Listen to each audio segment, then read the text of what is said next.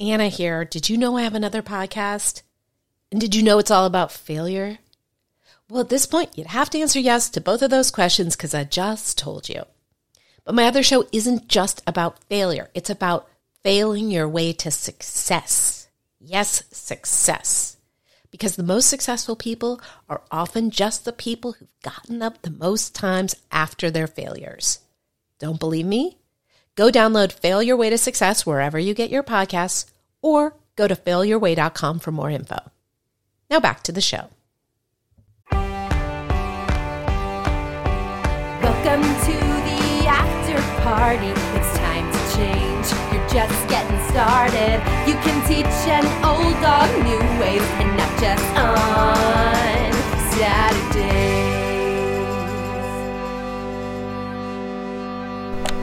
So hey guys, Anna David with the After Party Pod. Podcast all about addiction and recovery and all those other things, which hopefully you know because you downloaded this. If you're new to the show, I'm so glad you're here. I am getting new listeners lately because the numbers have grown, and I'm going to credit you guys who have been telling your friends about this podcast, and also these great guests that I've been getting. So first thing I want to tell you is that today's podcast is brought to you by Audible.com. Get a free audiobook download and a 30-day free trial by going to audibletrial.com/afterpartypod. Audible is super, super awesome. I just actually talked to them because I'm going to be recording one of my Kindle singles. One of them is already available, called Animal Attraction, but I'm going to be recording my second one. And so I'm going to say, go and get that, but don't go and get that because that's not available yet. And besides, that's a Kindle single, and it costs less money. And if you want the most bang for your buck, you should get like a 60-hour book or whatever. And there's a lot of great books on there. Have you read The Night of the Gun by David Carr? Awesome addiction book. He talks about using drugs with Tom Arnold. That's not at all the most interesting thing in there. The interesting thing is that he goes back and he interviews all the people that are involved in the anecdotes that he tells himself and others about his years using, and he finds out how absolutely differently he remembers them from how they actually took place. Fascinating book. He's an amazing writer. So go get that, or whatever else you want, again, by going to audibletrial.com/afterpartypod. You are helping this show if you do that. You're also helping the show if you go and give it a 5-star review on the old iTunes and subscribe. I can't tell you what a difference it makes. I do these shows hoping that as many people as possible can hear them, and that is the best way for people to do that. I appreciate your emails, by the way. I've been getting some of the loveliest emails imaginable from you guys, and hearing that you're liking the sound quality. So that is all good. Have a great guest for you today. But before we get into that, what do I want to say? I want to tell you guys how I am, and that is well. I took a week off, which is for a self-claimed and also diagnosed by everyone who knows me workaholic, was a really big deal because I do take quote-unquote vacations, but I basically, what I mean by that is that I work from a different place, whether that is Hawaii or Ojai or wherever, New York. That's what I mean. And I had really kind of hit a wall where I realized I had to stop. And I did. And here's something interesting. I had to work really hard to take that vacation because it's like I don't really have one of those jobs where you can just sort of take a week off and just pick it back up again, because I run this website, After Party Chat. I hope you read it, where we have a certain number of posts every day, and I'm responsible for editing all of them. So I kind of had to work like a crazy person in order to get it ready for me to go. And so I was tired. But here's the interesting thing. I did nothing. I went with my mom to Big Sur in Pebble Beach, which was lovely, and such a nice place. In Big Sur, I couldn't get cell reception or Wi-Fi. I'm not gonna lie, I did panic a little bit. I was excited to get it back. I actually, if you are such a faithful listener of this podcast that you noticed, I wasn't able to post the Alonzo Bodden podcast when I normally do, which, I mean, probably only worried me, but it was fine. I literally almost posted it from the road while driving Highway 1, which is not recommended because it's very windy. But here's the interesting thing I learned, and I don't know if you guys are sort of, keep yourselves overly busy like I do, because it is almost an addiction. It's just a way to sort of not have to, possibly feel bad. But I did nothing. I left on a Monday. I did nothing the weekend before. I slept, I read, I meditated, probably took a couple showers, not even sure about that. Then I went to Pebble Beach and Big Sur, as mentioned, where I continued to do nothing. I just did it with my mom. We went shopping, we went to a spa, we hung out, we went to this really cool place. It's called the Henry Miller Memorial Library, right on the road near Nepenthe. If you guys know that place, it's beautiful. Restaurant out in Big Sur, and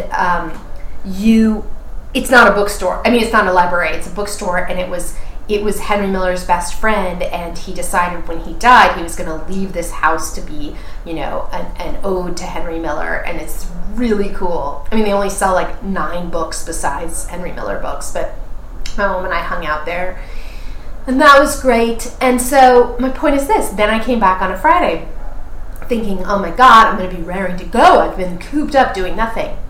I just did nothing over the weekend. Nothing. I went to a farmer's market, went to a meeting, worked out, hung out. And I was thinking, as I was doing nothing yesterday and I was still really tired, maybe this unplugging and taking time off thing is overrated, because all it's doing is making me more tired. And will I never, get it back? And then I woke up this morning and I feel completely different about work. Whatever. This is what everyone else, you guys know this, completely re-energized, completely raring to go, everything's under control, as opposed to, I'm swimming and drowning. So I guess this was going to be an intro focused on what's the point of unplugging, and instead it's become an intro focused on try unplugging. You heard it here, not first, not second, but 1/1,000,000th. Anyway, moving on to today's guest. He's such a sweetheart. His name is Caleb Bacon. You may know him because he has a very successful podcast called The Man Show. He's also a staff writer on Sullivan and Son, and he is sober over 6 years, I believe almost 7, maybe over 7. He talks about it in the interview.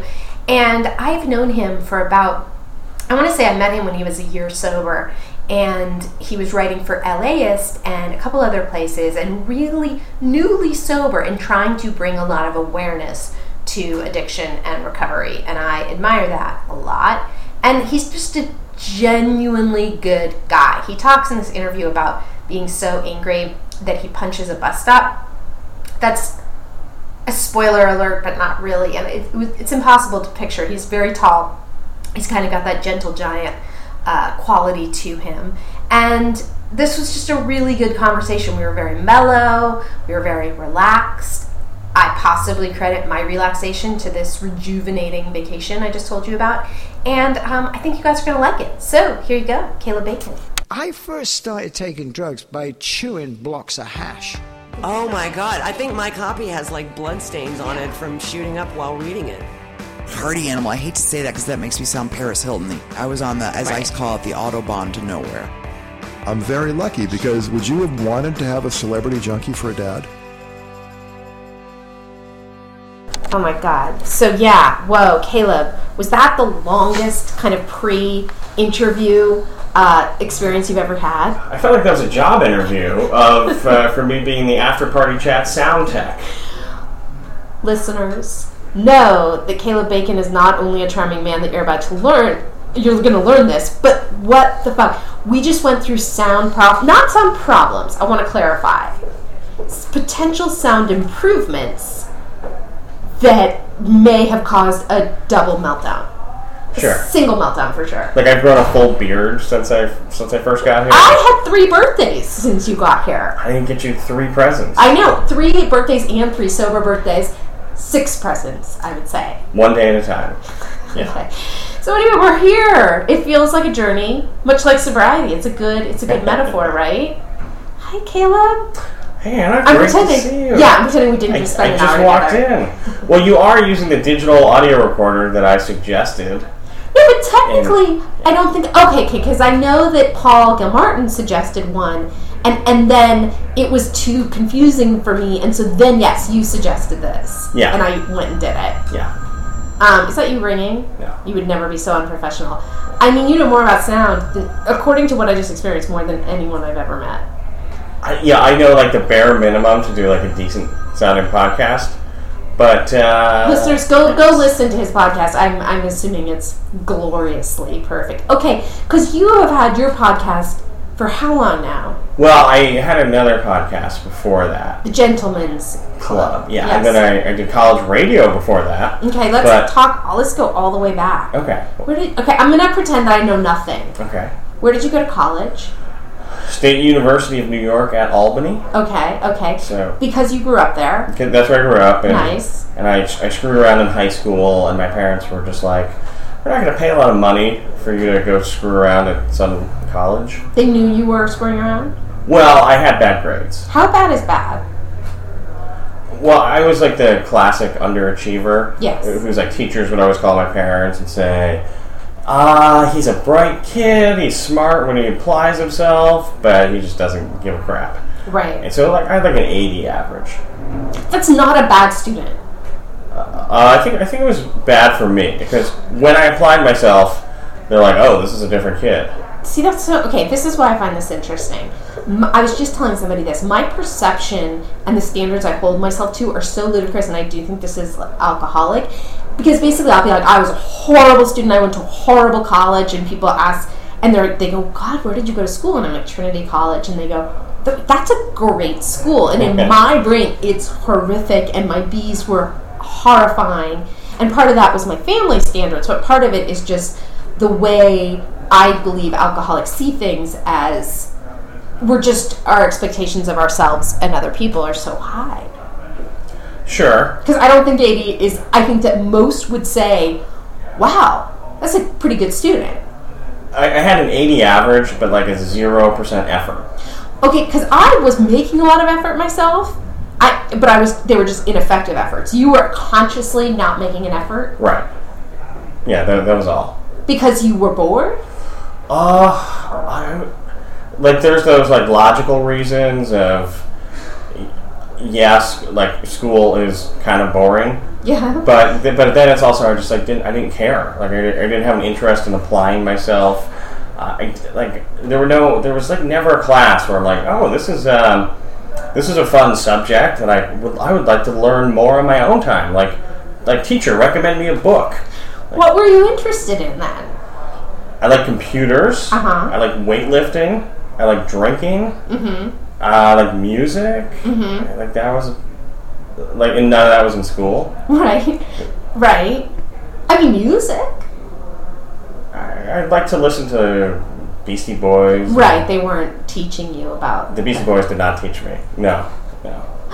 Okay, and so, interesting. So, I was just talking to somebody about this also.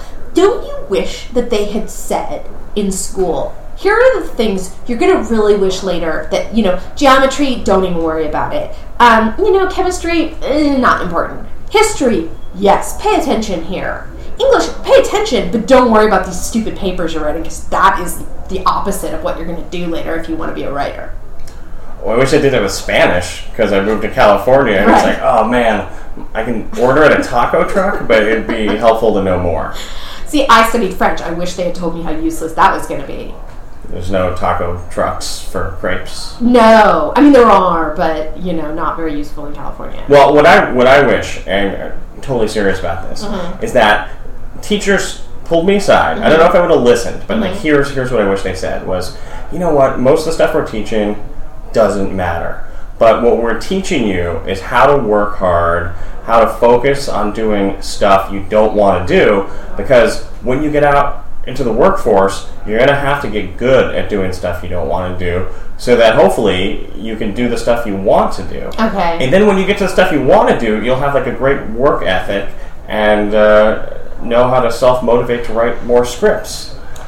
Yeah, I mean, I think that would have been, because I think that's useless too, because I think that a work ethic is something you develop that has nothing to do, here you have a very high work ethic, you are a very successful TV writer, you have this podcast that's very successful, clearly your work ethic is impressive, and yet you were making absolutely no effort.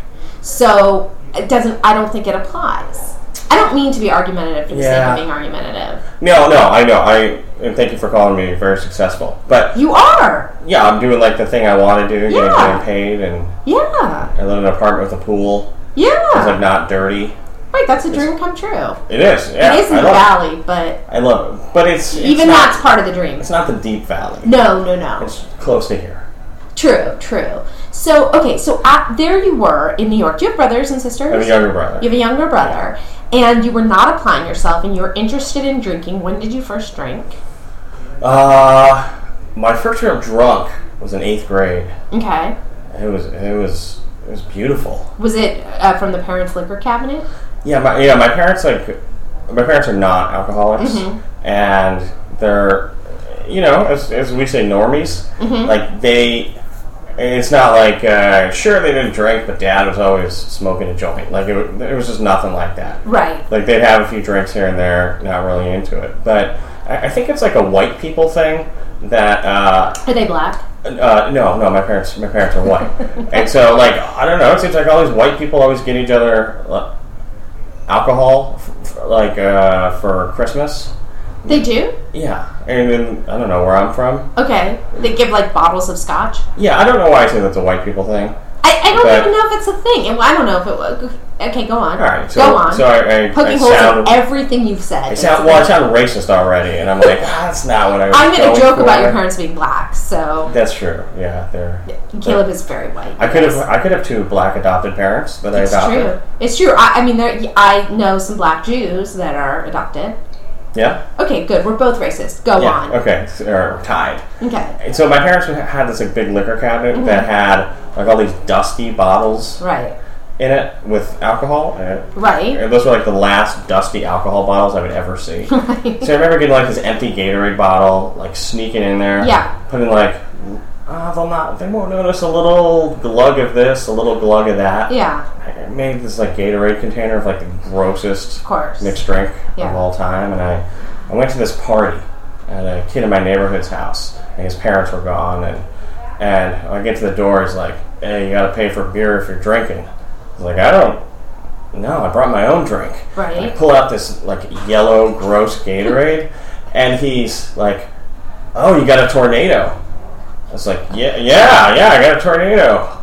I didn't even know what that was. I was what a savvy kid this was. Yeah, no, this kid. Is he in the rooms? I hope. I don't know. I don't know. I haven't kept track of him.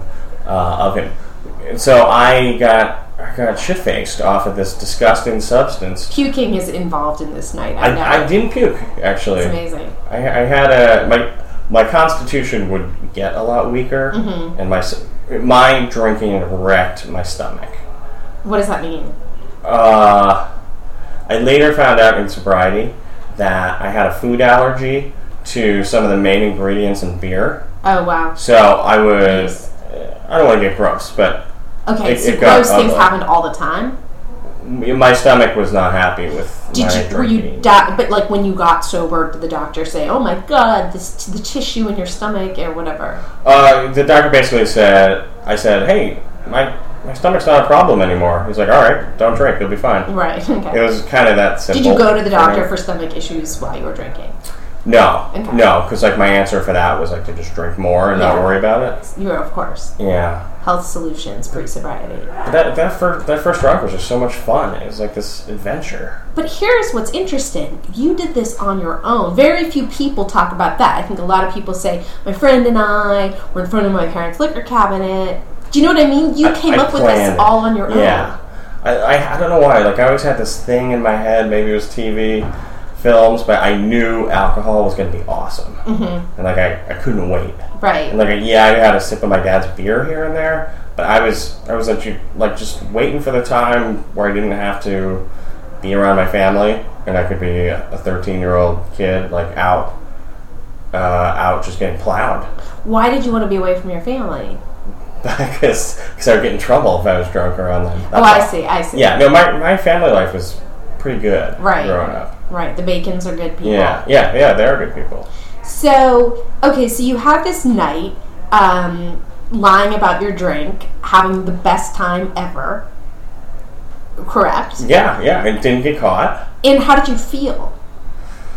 Well, for me, what I noticed about it was, it was like I got to have, like, my own little movie.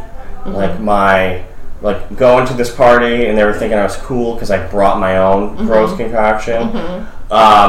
We, like, heard something outside, and someone's like, oh, the cops are here. And we're, like, in 8th grade. It was probably, like, 9:30 at night. Right. And there were no cops. Right. And so me and a friend were, like, running around my neighborhood and just kind of walking, like, our drunk off a little bit before I had to go home, and his mom picked him up from my place. And I said, like, goodnight to my parents, and as I was saying goodnight to my parents, my friend was in the bathroom that had an adjoining wall to their room, and as he was peeing, he fell back into the tub. And we still didn't get in trouble. And it was like the loudest thud, and I was like, oh, he's just a silly goose. Right. And so I had this, like, great time. Right. And so suddenly, I was like, whoa, life could be way better than just hanging out watching basketball or whatever else I did. Right. So how often did you drink after that? I didn't pursue it like crazy, but I looked forward to getting drunk whenever I could. And so that was mostly on the weekends, and then I was 15, I got my first fake ID. How'd you get it? My friend and I made it on his computer using Microsoft Paint. Oh my god. Yeah. Did that actually work, that ID? It did.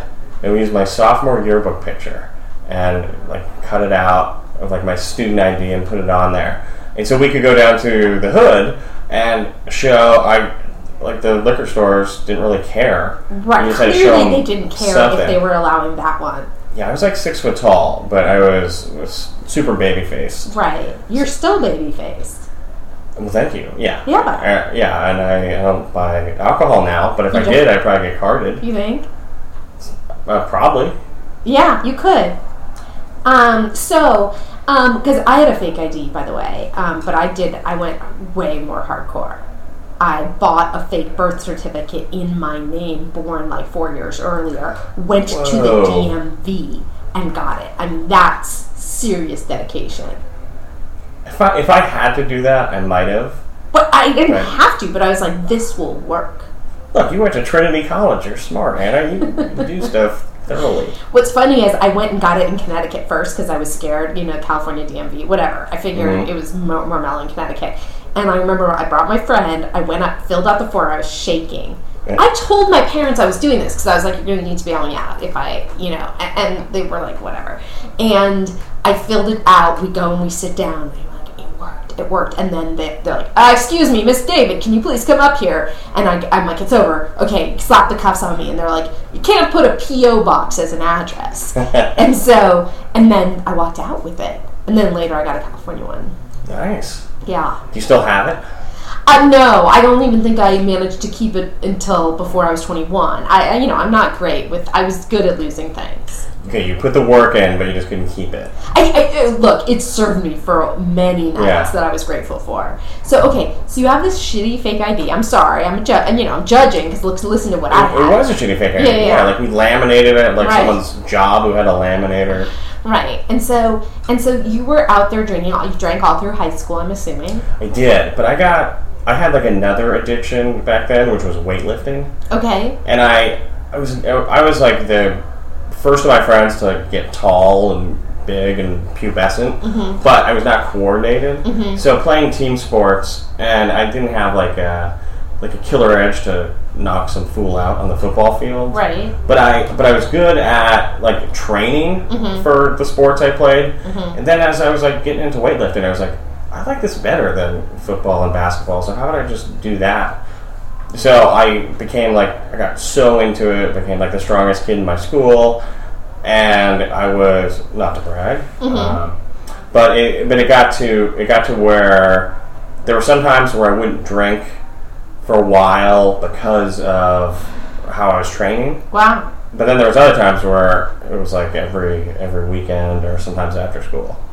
And so you were doing this like every day, the weight training? And do you think it was an addiction? Yeah. Before I finished high school, I had 3 personal training certifications. Oh my god. Yeah, I wasn't a trainer, but I got so into learning about all of it. So, and that was also one of the things with my grades. Like, I got to say to my parents, like, hey, you see I'm smart and I'm doing some cool stuff. And I wrote some articles as like a high school student for like muscle magazines. Okay, I'm just going to argue with one argument you used against your parents, which is that who says trainers are smart? I guess if they're doing it in high school. If they're in high school. Okay. Yeah, that's all. I mean, I've just met some not terribly brilliant trainers. Trainers, if you're listening, you are totally the exception, and I'm being judgmental. Sure. Okay, go on. And those trainers were probably not in high school. They were probably not in high school. I know they were not in high school. So you were doing, and so were you obsessed with it? Was it dangerous? Were you tortured by it? I was obsessed with it. Okay. Yeah, it wasn't dangerous, but I decided, because I had gotten so strong when I was about 19 and in college, I was like, I should do like some weightlifting competition and like make it a thing. Mm-hmm. And then I got injured because of that. I got tendonitis in my arm. And then I had to like stop training for a while, and that was when like drinking picked up a lot more, because then it was like, okay, the weightlifting's gone, it's party time. Right. And so you then there were still no consequences to your drinking at this point? Not much. Like, I got caught smoking pot when I was 14. I got like suspended from school. Oh, you got caught at school? I had a pipe on me. Uh-huh. Yeah, and you can't do that. No. Yeah, my parents grounded me for a long time, but I didn't really get in trouble too much. And I was going, and I wasn't really into drugs too much, but I did get caught leaving like an instant message up on like the computer at home, which talked about like snorting Ritalin. Oh, and God. My parents weren't too happy when they saw that. Were you prescribed Ritalin? No. Somebody else was? Yeah, somebody else was. And you had snorted it? Yeah. And your parents, did they even know what that meant? Not really, but they knew it wasn't good. Sketchy. Yeah. Yeah. So, okay, so you go to college. I'm assuming screwing around in college, but yet you're doing the radio station. Yeah.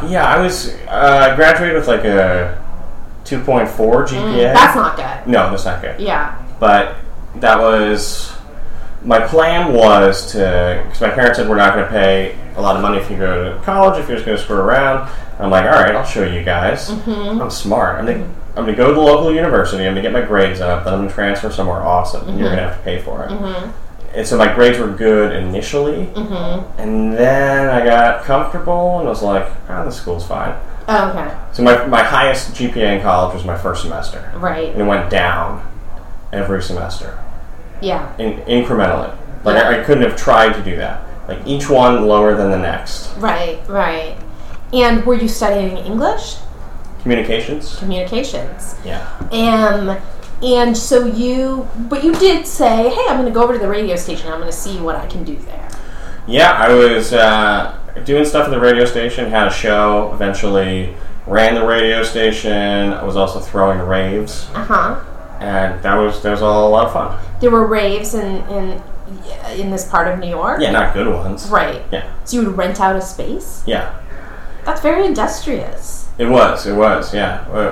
Would run out of space, get some equipment and lights and DJs, and it was fun. Okay. It was really hard though, because other people like you're gonna play on raves with are usually not the most together people. It's amazing raves ever happen at all, in a way. It is. Yeah, absolutely. So, okay, yeah, I'd like to point out I was doing none of this in college. I mean, that was sort of beyond me. I don't even think they had a radio station at Trinity for all of its excellence, I don't think they had things like that. So, okay, so you graduate and you come directly here? I went to the gal I was dating at the time had another semester to go in school, and so she was able to do it abroad. And I wanted to do the backpack Europe thing, but I'm not like I don't know, I need like not to be dirty all the time. Like the backpacking thing, I like it in like the romantic ideal, but I was like, how about you go to school somewhere and I'll just hang out go there too. Yeah, and so we went to Manchester, England, and I had some friends there too. And so I got my own apartment, she lived on campus, and I like just partied for a whole semester. Yeah. And it was awesome. Yeah, I lived in England my junior year, and that was, the pubs did close at 11, which was annoying, but Manchester's not it's not the sunniest place to hang out. It's not... it was okay when I was there, though, for fall of 03. I loved it. It was great. Great, cool experience. Traveled around Europe a little bit, using that as like a home base, and I worked one day at a shoe store, and then just never went back. Like it was too much. Right. Got in the way of me just doing whatever I wanted to do. It's like me with the fake ID. You could get it, but you couldn't keep it. I gave it away. So, okay, and so then you come back to the United States, and you were like, I'm going to go knock them dead in Hollywood. I worked for Red Bull in college. Okay. And I had a really cool job for Red Bull. And it was with like marketing, and so with Red Bull growing really fast, there was like lots of cool events I got to go to all over the Northeast, and got to go to like business meetings and drive those funky little Red Bull cars and like do like adult stuff. Yeah. But I got to see that the guys who I worked with and who were my bosses were adults who had cool, fun jobs. Yeah. Who didn't have to wear suits and ties. Yeah. And I was like, oh, I want to do what they do. Right. Not necessarily for Red Bull, but like have a life where I could do something fun. And I think when you're from Albany, New York, which is a government city where a lot of people have like crappy government jobs where nobody really knows what anyone does. Like I temped before I came out here at the the Department of Health Bureau of Tuberculosis Control. And I don't know what people did there. Right. And I think there's so many offices like that where it's just like paperwork and stuff. And it's so... And watching the clock, basically. And talking about television of the previous night. Right, that's the water cooler thing they talk about. Yeah, this was, I've never seen it like that before. This was very serious. So now they're back there talking about Sullivan and Son, maybe. I hope so, yeah, so we can make some more of them. So, okay, but we're getting to that. So you, thought, they have fun at Red Bull, I want to have fun. Yeah, and I thought of like, okay, where are some places I could live, that would be cool, and decided it was time for good weather, good times. Yeah. So I came out to California, and I had a chance to get in like PA jobs on TV shows. So I started doing that. Your uncle is a producer. Yes. Who I met. Because I was friends with this girl briefly, who was his assistant, I guess. Yeah. At some point. No, I think she still is. Oh, okay. I don't know. Those like crazy AA friendships that are like, you realize, no, this is not going to happen after all. Sure. I think it happens more to girls. But yeah, your uncle is not only like terribly successful and charming, but kind of hot too. Go on. He's a very fit man. He's in really good shape. Yeah. Well, yeah. So, and I've actually been to his house because she was house sitting. It's a great house. Yeah. So I have an uncle who is not Kevin Bacon. Yes. But he's just he's a behind the scenes producer of television shows. Yes. And at that time it was never like, oh, Uncle Scott in LA is going to give me a career. Yeah. Like he was doing okay, but not too many like high profile things. Yeah. But it was enough where he's like, okay, I can get you in the door. But you just gotta bust your butt. Yeah. And so that's what I did. That's cool. I had relatives who were in the business, and they were like, sorry. Because I really wanted in. They were just like, no, can't help you. Larry David, you could have got on Seinfeld. I know. Larry, why don't you help me? I do have a relative named Larry David. He's like my dad's second cousin. He sells used cars. And I tried to tell Larry David, I saw him at an event, and tried to share this fun anecdote with him, and I did share it with him. He was so uninterested that it could have been an episode. I was at breakfast once with former After Party Chat guest Lewis Howes. Oh, yes. And we saw Kevin Bacon at the restaurant where we were, a few tables over. And he and I were both, Kevin, that is, and I were both eating bacon at the same time. And it was like the greatest moment of my life. But you didn't say something to him. I didn't need to. I feel like we both, like, in our hearts, we knew it. Yeah. Wait, Lewis Howes. How do you know Lewis Howes? Through podcasting world. What a great guy. Yeah, great guy. For the first time this last week, I listened to Tony Robbins. I never had before. And I was like, Lewis Howes is the new Tony Robbins. I said that to him, and in fact, I've said that on this podcast, but I didn't really know for sure, because I never listened to Tony Robbins. Yeah, it was in theory. Yeah, but yeah, I think he's incredibly inspiring. In fact, I went on his webinar last week, and for 2 hours, I listened to how to build a webinar. Yeah, he's good at that. He's really good at that. Okay, so I got very sidetracked. Okay, here you are in Hollywood, making your way, but still a drunk. Oh, it really took off when I got here. Yeah. Because, I had built some consequences, like, throughout college, and, like, falling asleep at the wheel after the stimulants wore off, and narrowly getting into a head-on collision. What stimulants were you doing? What I used to do was go to clubs in New York with some friends of mine and listen to whatever house or techno DJs we liked until the club would close at like 8 or 10 a.m. And then drive back to Albany, which is 2.5 hours. Yeah, not a good idea. And so, but we do that a lot. So what were you doing? What drugs? Ecstasy? I think that night all I did was I don't even think I did ecstasy that night. I mean, I did plenty of ecstasy, but I think that night it might have just been I was just like drinking and taking like prescription Ritalin or something like that. And then like 6 p.m. the next night, I was driving by myself and just... Oh, because you didn't sleep in between. No. Right. Yeah, because I didn't sleep and because I'd exerted quite a bit of energy with driving 150 miles, being out in the club and drinking, and so I wasn't drunk or anything, but it had all wore off and I just passed out. Right. That's a scary story. I remember once being so tired that I was like nodding off, and I was like, I should pull over and get coffee, and I didn't. I didn't even realize it. I was like half a mile from my house. Yeah. And you got in a collision.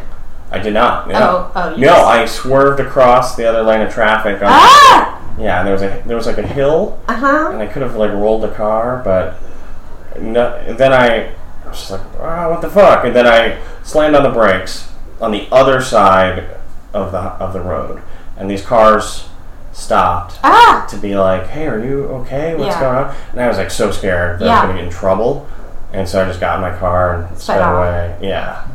Good Samaritans. Yeah. He's sorry. Yeah. Sorry. Well, thanks guys for checking on me.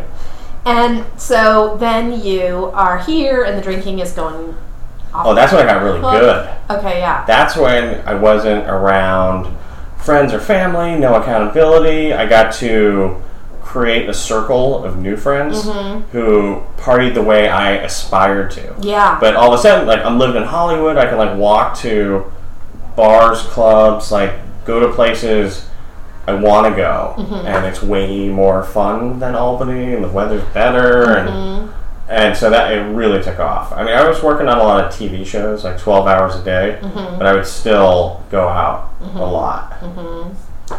And so then what happened? Like, how did it all come crashing down? Went great, Anna. Yeah, that's why you're here talking about it? Yeah, it went great. It took 3.5 years of being in LA before my ass was kicked so bad that sobriety seemed like a good idea. And I was never someone who knew about sobriety. Like, I intellectually knew what it was, but I did not have any sober friends, or there was never like a sober uncle. And yet, you were working for a sober man. I got to where I was working for great TV writer David Milch. Who is open about it, so we're not outing anybody. No, he's open about it, and he's open about winning Emmys on heroin and things like that. How long has he been sober, or how long had he been sober when you were working for him? I don't know. It's been a while. Yeah. I'm not sure. And so he said, I remember this part of the story, so he said something to you. Well, I had gotten to a point where, like, the party was over, and I did not know what the hell was wrong with my life. I was depressed. I was anxious. I did not like anyone I hung out with. The people I actually liked didn't want to spend any time with me. Mm-hmm. Didn't have any money. I put everything on credit cards and a lot of, like, bar tabs that I didn't really remember how they got that high. Right. Because I was a big timer. I bought people drinks. Yeah, even though you didn't even like them. No, it just seemed like a good idea. But yet you had this job, but you were spending it all. Well, I was a writer's assistant. Yeah, then you don't get tons of money for that. I was doing okay, but you were living large, though. I was living larger than I should have been. Yeah. Yeah, I lived in a studio apartment, so it wasn't super large, but it was large enough that I didn't save anything and spend it all on stupid trips and alcohol and drugs and that sort of thing. But I got to a point where I just hated everything. I didn't know what the problem was. My stomach wasn't doing well, so I would drink and then, like, immediately get bloated and just hear it gurgle and feel weird. Okay, no, not too much for me. That's all. That's all I'm gonna say. Okay. And I was just, like, questioning life, like, why do things feel this bad? Like, how did things get this way? Right. And then alcohol was supposed to fix it, and it just wasn't helping anymore. Yeah. Like, I would drink and I would just get, like, a headache and bloated. Yeah. Like, it wouldn't let me, like, feel good. Do you believe that it's sort of, the brain chemistry, body chemistry, or whatever, you get to a certain point where alcohol and drugs sort of turn on you, you've maxed out, everybody's place is different? I think so, but also I'm a wuss. Like, I drank with people and used with people who hit it harder than I did. Mm-hmm. It just affected me different. And it took me down where maybe they're still drinking. When you say took you down and affected you differently, what do you mean? For example, like my stomach. Okay. Like, my stomach was rejecting the way I like to drink. Right. And that did not happen to everybody else, even if they drank more. What about the obsession? Were you obsessed with it? Yeah. I could go to work without drinking, but I was always, like, hungover. Maybe I'd take a pill of something here or there, mm-hmm. or I was just fixating all day on, like, hey, who wants to go to happy hour mm-hmm. after work, or whatever it was. Like, I always hated happy hour, by the way. I did too, but it was like it was a good way for me to. Like, you know how when you were, like, going liquor shopping, you kind of felt good? You ever get that? I was a Coke person. I drink beer, weirdly. Well, you know how you're going to the dealer and you start feeling good? The anticipation. Euphoric anticipation? Yeah, I would have that talking about happy hour. Oh, yeah, okay. So I didn't actually like happy hour, but it was a way to spend the day not in the moment. Oh, I'm so glad you brought that up. Yeah, and in the next drink. I'm glad you brought this up because I think about this. I feel that euphoric anticipation and euphoric recall were actually more fun than, at first, like in high school and college, than the actual partying. Because it's perfect. Absolutely. It's all fantasy and reflection. Oh, yeah, we're fantasy-driven people. Yes. I find. Yes, I find that to be true as well. So. But I got to a point where I tried to drink and use to where the goal was to hurt myself. What do you mean? A half-assed suicide attempt. Really? Yeah. What do you mean? What did you do? I drank and I used a lot of.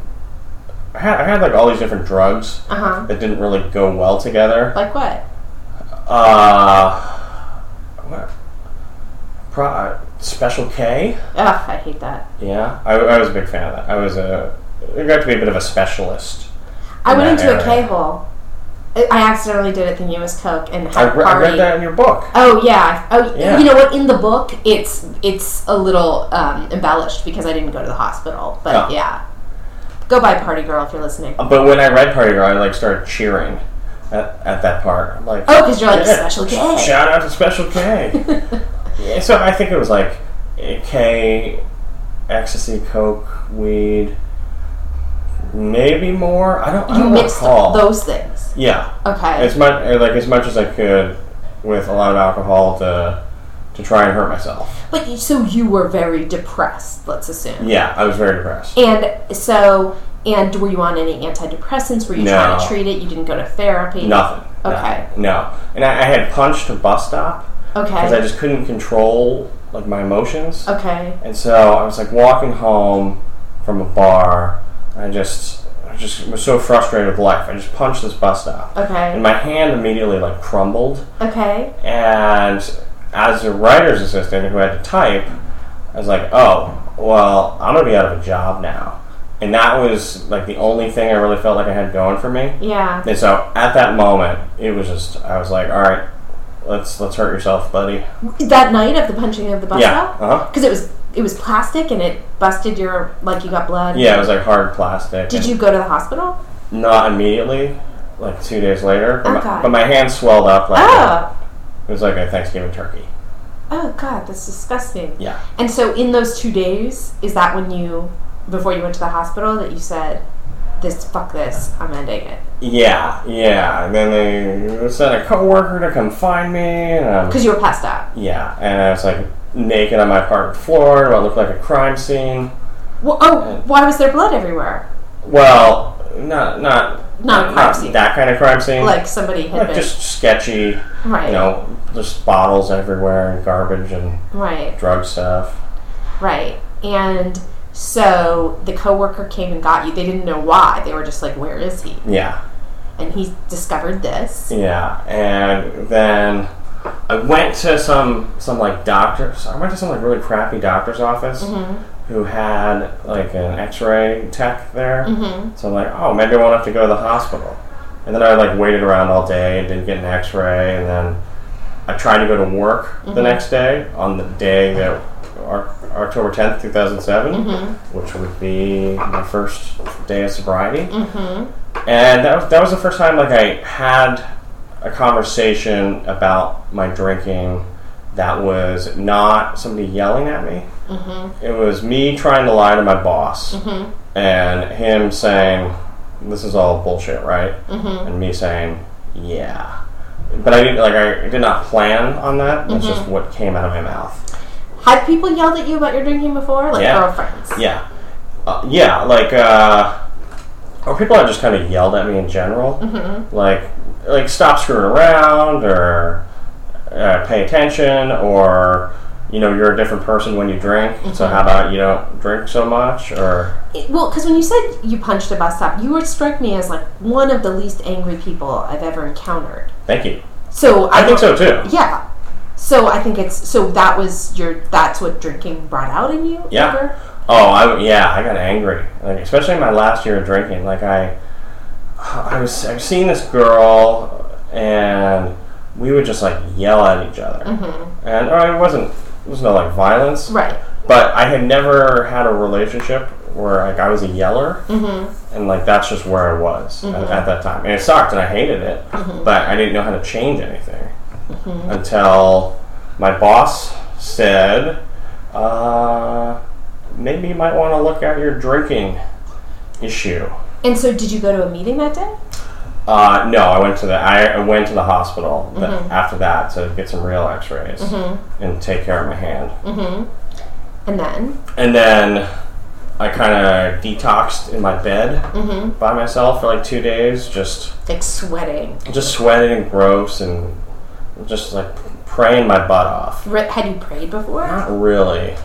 So what were you? How did you? You were just like, I can't deal. God help me. Yeah. I was like, I need help. Yeah. And what happened after admitting to my boss that I had a problem was I felt like the jig was up. Right. Like this life that at some point turned into like a false life was was over. Like, I had a chance to, like, find out who I was, or, like, go back to the guy who I used to be. And in that, I didn't know how to do that, but I was open to suggestion.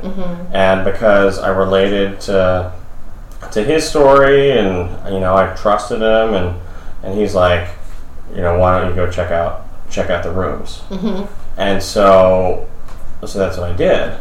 And I didn't go to rehab, but because I was working in a place where I had to be accountable for my sobriety, because we worked pretty much 6 days a week, I would be at work all day and then go be with sober people at night.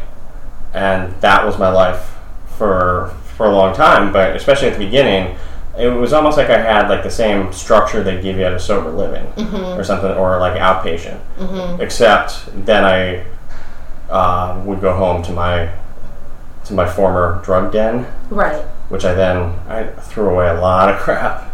Yeah. So you go to your first meeting. How did you even find your first meeting? The internet. Okay, so you look online. Like most people, I'm assuming, going, this is not what I want to be doing right now. Fuck this, but I'm going to do it anyway.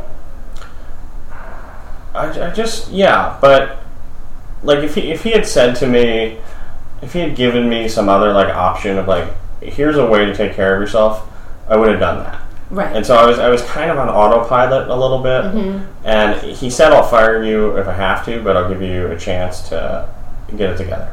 So I was open to that. I was like, all right, yeah. And so it wasn't a way to keep my job. It occurred to me in that moment that maybe I should live, and maybe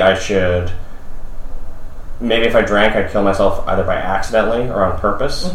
So I was like, that was like, I was afraid. It was like good motivation. Yeah. I relate to that. So you go to your first meeting, which we don't need to get specific, but were you just like immediately like, I'm Caleb and I'm an alcoholic? No, I was not ready to say to anyone that I was an alcoholic, because I was like, well, I drink too much. I have other issues too. Like I eat too many carbs. I'm depressed. Like I felt like there was a lot of issues. I was like, maybe my issue is not alcoholism. Maybe it's that I drink because of something else. Like, you know, trying to find a way out of not having to put that label on me. And then after meeting other people in recovery and hearing different things, I was like, oh, I just didn't know what alcoholism was. Right. Like a lot of people, I was like, oh, I just thought you had to be the guy in the street corner with the brown paper bag. You know, I had been that guy on occasion. Like, not homeless, but would have like a paper bag, like a flask or something. Yeah. At like a weird place where people are like, why are you drinking? But that is interesting that you had that perception, given the fact that your very successful boss was sober. Yeah, but he was also a guy who used needles. Right, so it seemed different, yeah. So in my head, it was like, yeah, well, that guy had a crazy story. Yeah. So, but you met people because there you were hanging out with them at night. So you befriended people. Yeah, really quickly, and especially men. And that was exactly what I needed. You know, do guys have those like friendships and they're like, oh my god, you're my new sober friend, and then you realize they're nuts? Yeah. It's different. Yeah, but it's not with that same passion. Yeah. Like that you just have in your voice talking. Oh, yeah. Oh my god, you're my new best friend. Yeah. We don't say it like that. It's like, we should like hang out. We'll do stuff. And so you started doing that, and you were working as Milch's assistant. That's not an easy thing to say. Sorry. Milch's. Doesn't sound right. And you were writing for LAist. Well, I was about a year sober, and I had done a lot in recovery, and I had really turned things around. I went back to New York, and we shot a pilot there. And so I was in New York for almost 2 months for summer, and that was like the biggest trial of my sobriety, because I had to like take all these tools and things that I had learned, and then apply them in a place where I had been especially crazy. Yeah. And it worked. And it was shortly after that, when I got back to LA, where I was like, I think I can like do stuff with my life, and as someone who wanted to be a television writer, who was a writer's assistant, and this happens to a lot of people who become writer's assistants. Like, it's hard to go home and write a script at night because you're in scripts all day long, and it's like it takes so much discipline, and the brain just kind of rebels against it almost. So that's when I was like, how about I try and find some other forms of writing or creative outlets? So it was in that like 2-year period where I did some like sketch comedy stuff, some improv, podcasting, sports writing. Oh, really? So did you go to UCB and take classes? Yeah, I took some classes, and it was like this great kind of sober experience where it's like, I didn't know I could do all this stuff. Yeah. Like, I had time, but I was also open to living my life and not just being in bars and clubs and in that whole thing, which I thought was the greatest thing ever at one point. Yeah. But no more. And you became, I wouldn't say obsessive, but you became like really interested in like Dr. Drew and Jen Jimenez. I didn't mean to call it obsessive, but that was like a passion of yours, and that whole the sober media. Yeah. Recovery media. Whatever. Well, I had been a Loveline fan for a long time. Okay. And so then when I got sober, that's when Celebrity Rehab came out that same fall. And so I got to like watch people on television having a similar experience when I was new in recovery, and that really resonated with me. And so I had and I think this was like a lot ego, but I was like, I bet if I interviewed people who I think are cool, we could become friends. Right. I do that all the time. Yeah, and so that was like a way to do work I thought was interesting, but also a ticket into something more. Did you want to be my friend? I did. It worked. Here we are. Yeah, I'm helping you with your audio. I mean, we're friends. The first time I heard you on Dr. Drew's radio show, I was like, I don't know who Anna David is, but she is cool. Awesome. That's all I ever want to hear. Because you heard it on that AM show. Because I've barely been on Loveline. Yeah, a short-lived AM show. That was awesome. Yeah. That was. I mean, it was cool because I got to go to the set of Celebrity Rehab to do it. And then he's like, you want to see the set? And we walk in, and he introduced me. This is my friend, Anna David. And I was like, oh my God, he called me his friend. Yeah. So you just had dinner with him and his lovely wife, Susan. I did, yeah. How did that come about? Just because we're BFFs. Yeah, why not? Yeah. I'll answer that in a second. But for anyone who's read the AA book, so the preface was written by Dr. Silkworth. Yes. Who was a non-medical, or who was a medical non-alcoholic. Yes. Like professional in that field at the time.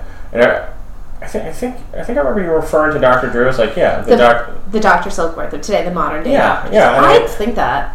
I think you're right. Yeah. And I always thought that was so cool. But to have anyone who's not from the world of recovery as an alcoholic or addict to trumpet the horn of 12-step recovery. Yeah. I think is the greatest thing.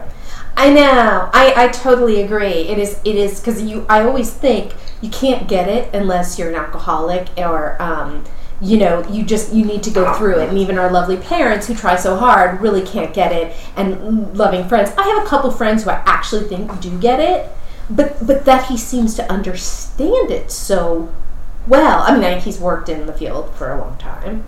Other people have too. And maybe they don't get it as well as he does. Yeah. I mean, I've talked to him about that. I mean, just about how sad it is that medical schools, don't focus on it at all. Yeah. And, that I went to many doctors I went to a psychiatrist who is a quote-unquote specialist now. He either owns or is on staff at an eating disorder clinic here in LA. And I went to him, told him I did coke. He made me go tell my other therapist, which I was not legal. I didn't know that. And then said to me, I was getting a lot of Ambien off of him and lying all the time. And he gave me enough Ambien to kill myself, cut off my antidepressants, and said, I can't see you anymore. I think you know why. Never said rehab, never said AA. That's what a quote-unquote addiction specialist did. Well, good times. Good times. Real fun. And so you dream come true. You get to meet Dr. Drew. You get to do all of this stuff, and you were really somebody who was trying to let the world know about what this was like. And lots of sober people are writers, and they weren't out there doing that. Well, I thought it was cool just being in LA, like not so much like the celebrities you bump into in different recovery spaces, but there's just so many interesting people doing cool things in the world.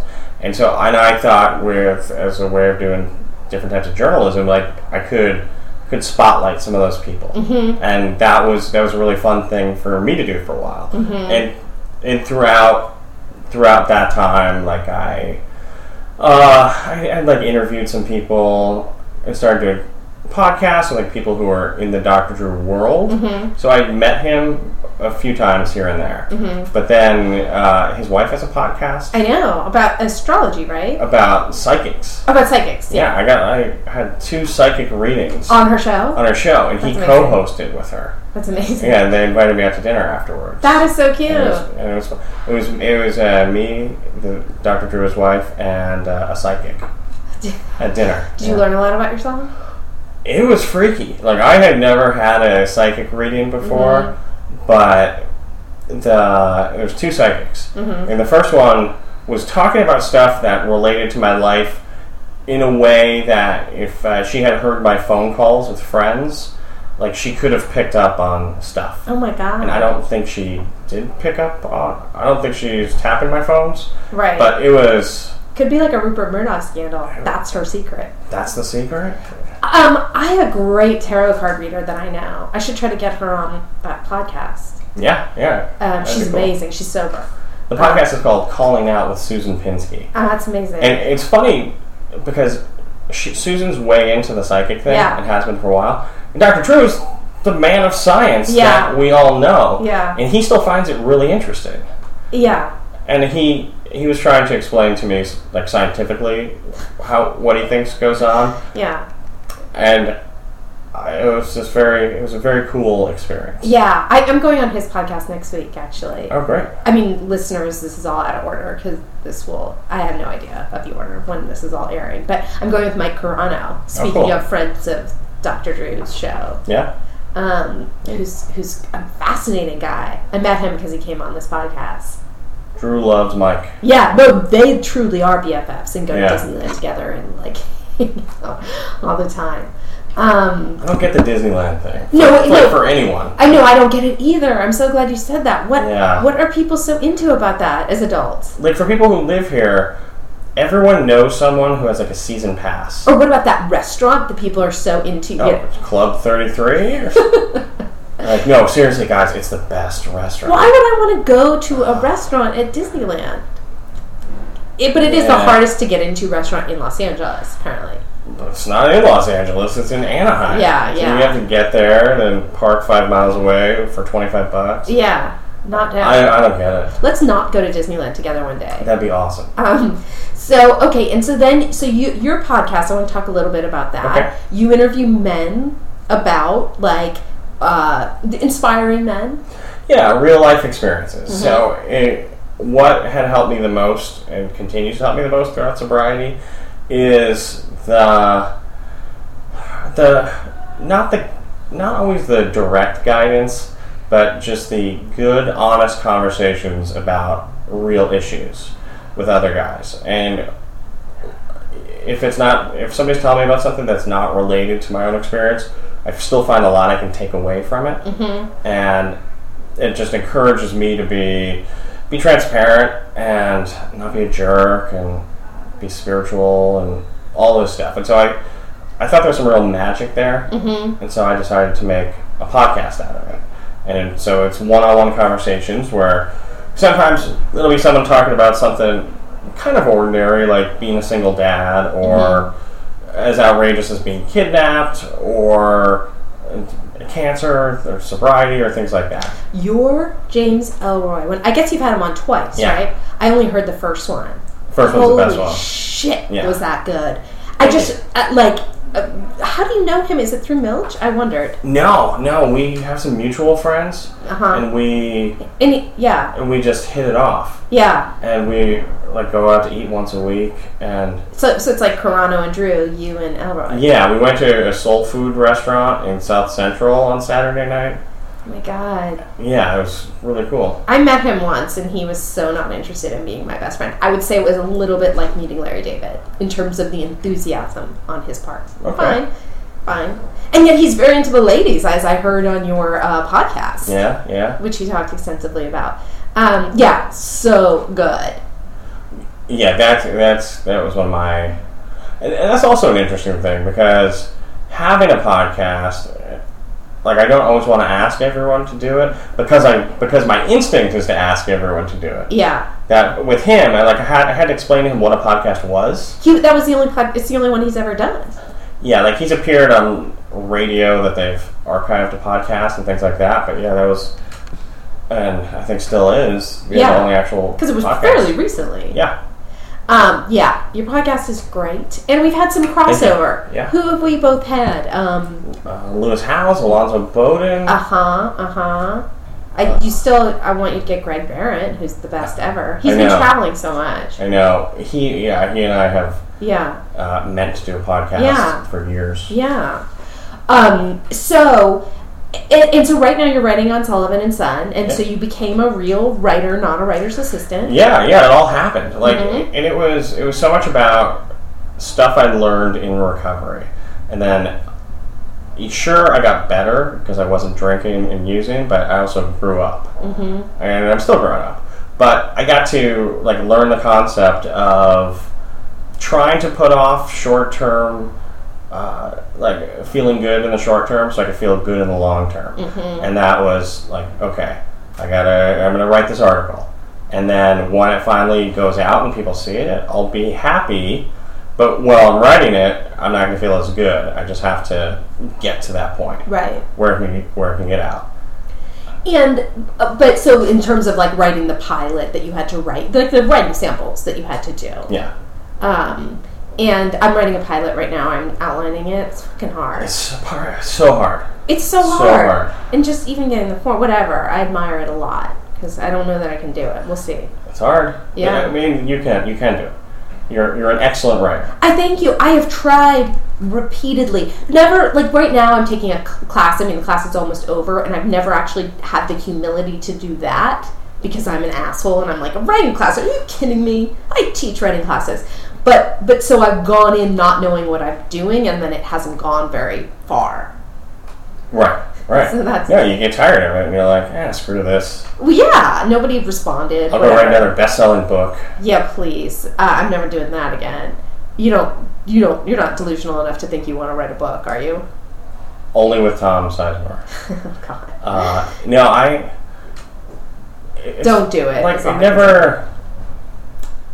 I don't know if it's a low self-esteem thing or just... How about it's a high self-esteem thing? Well, no, for me, I never really thought I could do much. Yeah. But it was also because I just didn't really think about my future. Yeah. When people would say, what do you want to do when you grow up? I was I don't know, something fun. Yeah. I just didn't have a sense of, where I was going to fit in the world. And so it's only been, recently where I'm I could write a book. I don't know if I want to, but it just never occurred to me that I could. I so relate to that, and I do think that has to do with being an addict, that I had no idea what I wanted to do. And again, I pictured myself being sort of glamorous in a suit, which is interesting because I've never owned one, and in an office and wearing heels and maybe ordering some people around, but I had no idea beyond that what it would be. That's it. Yeah. That was me, except no heels. And so for me, writing a book, it completely was a one day at a time thing. I was I want to write a book, and then I'm I can't write a book, and then I realized, I could write one day at a time. And if you write 3 pages a day, I'm no mathematician, but in less than a year, you have a book. Sure. But don't do it, is all I can say. If I can help anybody in this world forget what I have to say about recovery, let me tell you about recovery from trying to write books is for a living. Well, thank you. Yeah. It's working out for my friend James Elroy. Okay, yeah, it's true. You know, when you're talking about talent at that level, A little different. yeah. And I was just thinking that today. I mean, okay, I'm going off on a tiny tangent, but about how everybody gets bad when they get successful, that it's impossible not to lose that somehow. And that's why I'm so obsessed with Beyonce and Jay-Z, because they get better every year. I'm like, how do you not lose touch with what made you so good when the accolades that come along with success make you forget how to access that? And I was thinking that it's only true, like writers like Philip Roth, and Elroy is a good example, when they seem really fucking tortured.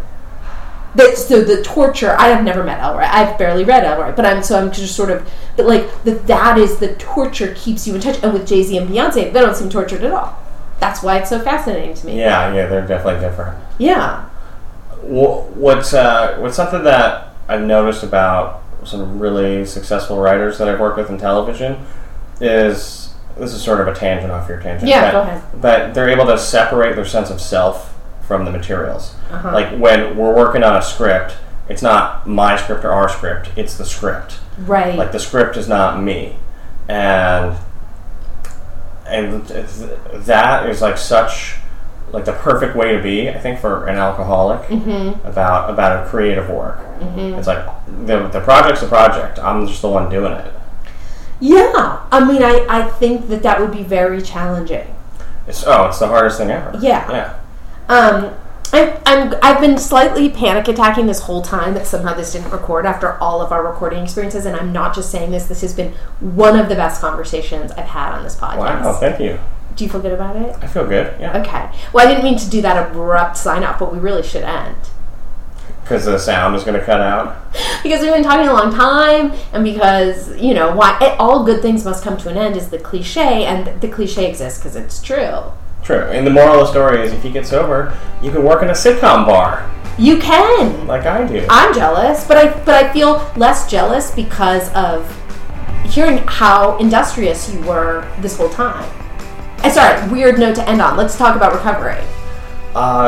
Stay sober. How long are you sober? It will be 7 years, October the 10th. Nice, okay. Yeah. So that was Caleb Bacon here on After Party Pod.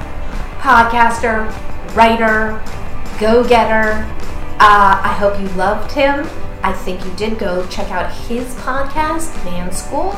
And don't forget about Audible. Go to audibletrial.com/afterpartypod to support the show and get a free download. Yeah, and go review us on iTunes because I'll love you forever. Thank you.